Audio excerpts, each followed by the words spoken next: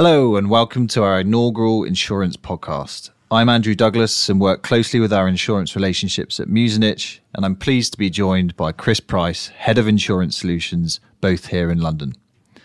Over a series of podcasts, we'll be tackling a range of insurance asset management topics, which we hope will provide some useful insights for our insurance clients and contacts when thinking about their own investment decisions. So here goes. As our listeners will know, Chris, 2022 was all about rates. Can you give us a sense of how that impacted insurers? Thanks, Andrew. Firstly, we need to acknowledge that there's a difference between central bank policy rates and market rates. While central banks have paused their increases in policy rates, market rates have been extremely elevated as the bond markets have sought to control the agenda. As we all know, rising rates were bad news for insurers' balance sheets during 2022 and early 2023. Longer term, however, higher rates will eventually benefit insurers. From a solvency perspective, rising rates will not be entirely bad news as well. Many insurers were able to discount their liabilities, offsetting the effect of falling values on their solvency balance sheets to some extent, although the effect is asymmetric. The question in insurers' minds now is where are rates going next and over what timescales, and this seems pretty uncertain. Central banks, for example, have not declared job done on beating inflation and expressed a willingness to do whatever it takes to return inflation to target levels. On the other hand, the broader economy and individuals with significant borrowings like mortgages are crying out for lower rates, while the bond markets themselves, particularly in the US, are showing concern over the level of current and proposed government debt, with US Treasury yields pushed to elevated levels. To add complexity to the picture, elections are due next year in both the UK and the US, and the politicians currently in power do not want to go into those elections with underperforming economies. So, for the moment, insurers will have to live with uncertainty on rates. But I suppose every cloud has a silver lining for someone. Higher rates have unlocked pension transfer markets, as many defined benefit schemes see their deficits evaporate and even move into surplus. Insurers operating in this space now generally have significant deal pipelines, and the demand for the right sort of assets has picked up. More of that later on. Thanks, Chris. So pension risk transfers and the new UK solvency reforms are clearly very much in focus. Look forward to coming back to that later. Before we do, I think it would be good to tackle liquidity, which came starkly into focus for UK pension schemes during September last year, although I know insurers have been very much focused on this for some time. How do you view this currently from an insurer's perspective, Chris? As you say, Andrew, the focus for insurers for some time has been on liquidity, particularly as they've seen increasing allocations to generally less liquid private markets, and there were and are good reasons for this. However, with rising rates, insurers have been better able to get adequate returns in more liquid public markets without being so concerned about capturing the illiquidity premiums available in the private markets. Add to this the uncertainty around rate change direction and speed, and it's not hard to see why liquidity's moved up insurers' priority lists. There's also concern that the illiquidity premiums available in private markets may not yet have settled at appropriate levels to reflect movements we've seen in the public markets. Ultimately, insurers are trying to build flexibility into their investment portfolios.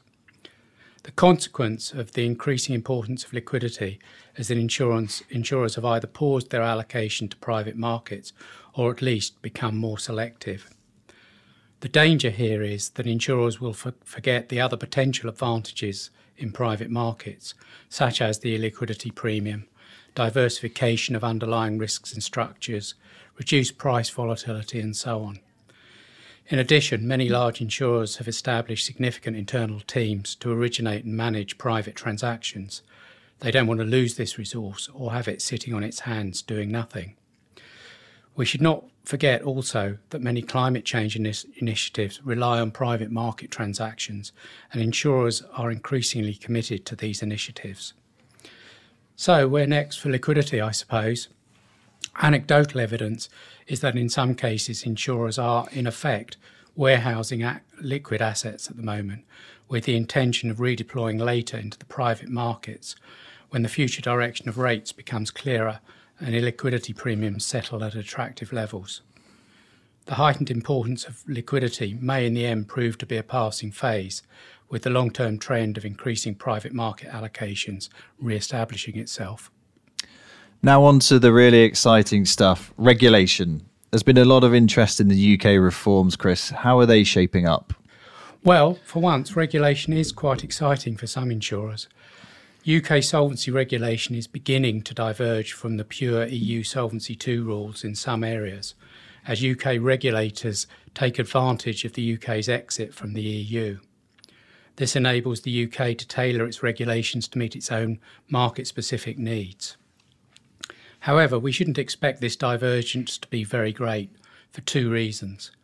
Firstly, UK regulators continue to have the duty to protect policyholders, and Solvency II has so far proved to be a fairly robust risk-based framework. And secondly, the UK will continue to want its insurance regulation to be seen as Solvency II equivalent. Nevertheless, there is political pressure to enable UK insurers to invest more into long-term assets such as infrastructure. This is particularly true for annuity writers, a market almost purely a feature of the UK. As a result, the first major change affects matching adjustment rules and applies only really to annuity writers, with a possible extension to PPO liabilities of motor insurers. This is perhaps timely, with the activity in the pension transfer market picking up significantly on the back of recent rate rises. Essentially, these proposals are about some relaxation of the existing matching adjustment rules, including replacing the requirement for assets to have fixed cash flows with a requirement for cash flows to be highly predictable, removing the investment grade only requirement for matching adjustment portfolios, thus taking away the cliff edge effect, and the simplification for the approval process, which has proved to be rather tortuous in recent years. The first of these may well allow insurers to invest in assets that have prepayment or callable characteristics present in many private market transactions, while the second will make insurers more comfortable when investing in lower-rated investment-grade bonds, taking away the potential pain of downgrades, and also the opportunity to invest in sub-investment grade bonds. The proposals have been published and are out for consultation. The PRA has an ambition for the new rules to be implemented by the end of next year. When looking at this, there are two major areas to consider. Firstly, what will the actual rules say and when will they be implemented? This will largely be a matter of fact. The second area to consider is a little more subjective, and that is how will the PRA apply the new rules. For example, the current rules allow insurers to include structured equity release mortgages in their MA portfolios, but the regulator has questioned some insurers about the extent to which they've availed themselves of this ability. The question in insurance minds now is to what extent the PRA will allow insurers to take full advantage of any new rules. Insurers and their asset managers are going to need to prepare for the new rules. However, implementation is still more than a year away, and the matching adjustment portfolio approval process, even when streamlined, still has to be navigated. It'll be a while before we see any material changes to matching adjustment portfolios in practice.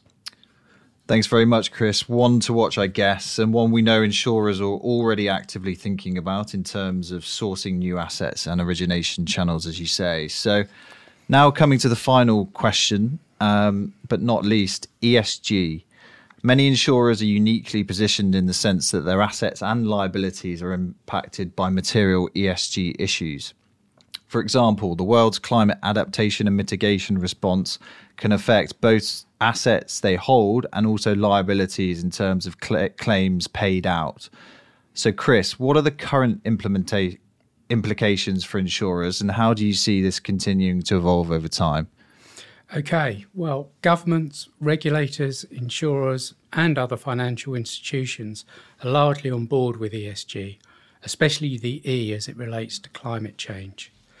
There's been some concern recently, though, about greenwashing, and the UK government has walked back some of its commitments on cars and household heating. Nevertheless, insurers' commitment is mostly quite high and increasing. There have for some time been opportunities for equity investment in climate change projects, but credit opportunities have lagged a little behind. More recently, however, such credit opportunities have begun to emerge, often backed by governments, multinational and regional banks and other institutions. This has provided additional sources of origination as well, potentially, of investment incentives. Looking more closely at the climate change issue, we can see that the advanced and developed economies are further ahead in terms of clean energy solutions and climate mitigation strategies. For this reason, we believe that the opportunity to make the biggest impact almost certainly lies within the emerging economies. While insurers want to get involved in investing in ESG strategies, though, they do face some challenges, namely, the goalposts relative to standards and measurement continue to move. Reporting requirements from regulators and others are also evolving, and there's no universally accepted best practice yet.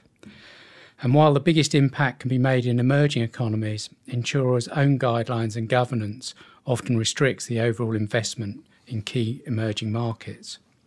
There's clearly a lot of investment required to achieve the overall climate change goals. Insurers are obviously well placed as long-term investors to contribute to this. They will need to work closely with asset managers and others, not only to achieve the maximum impact, but also to secure adequate returns. Thanks, Chris, and thanks everyone for joining us today. We look forward to you joining us for the next insurance podcast coming up in the new year.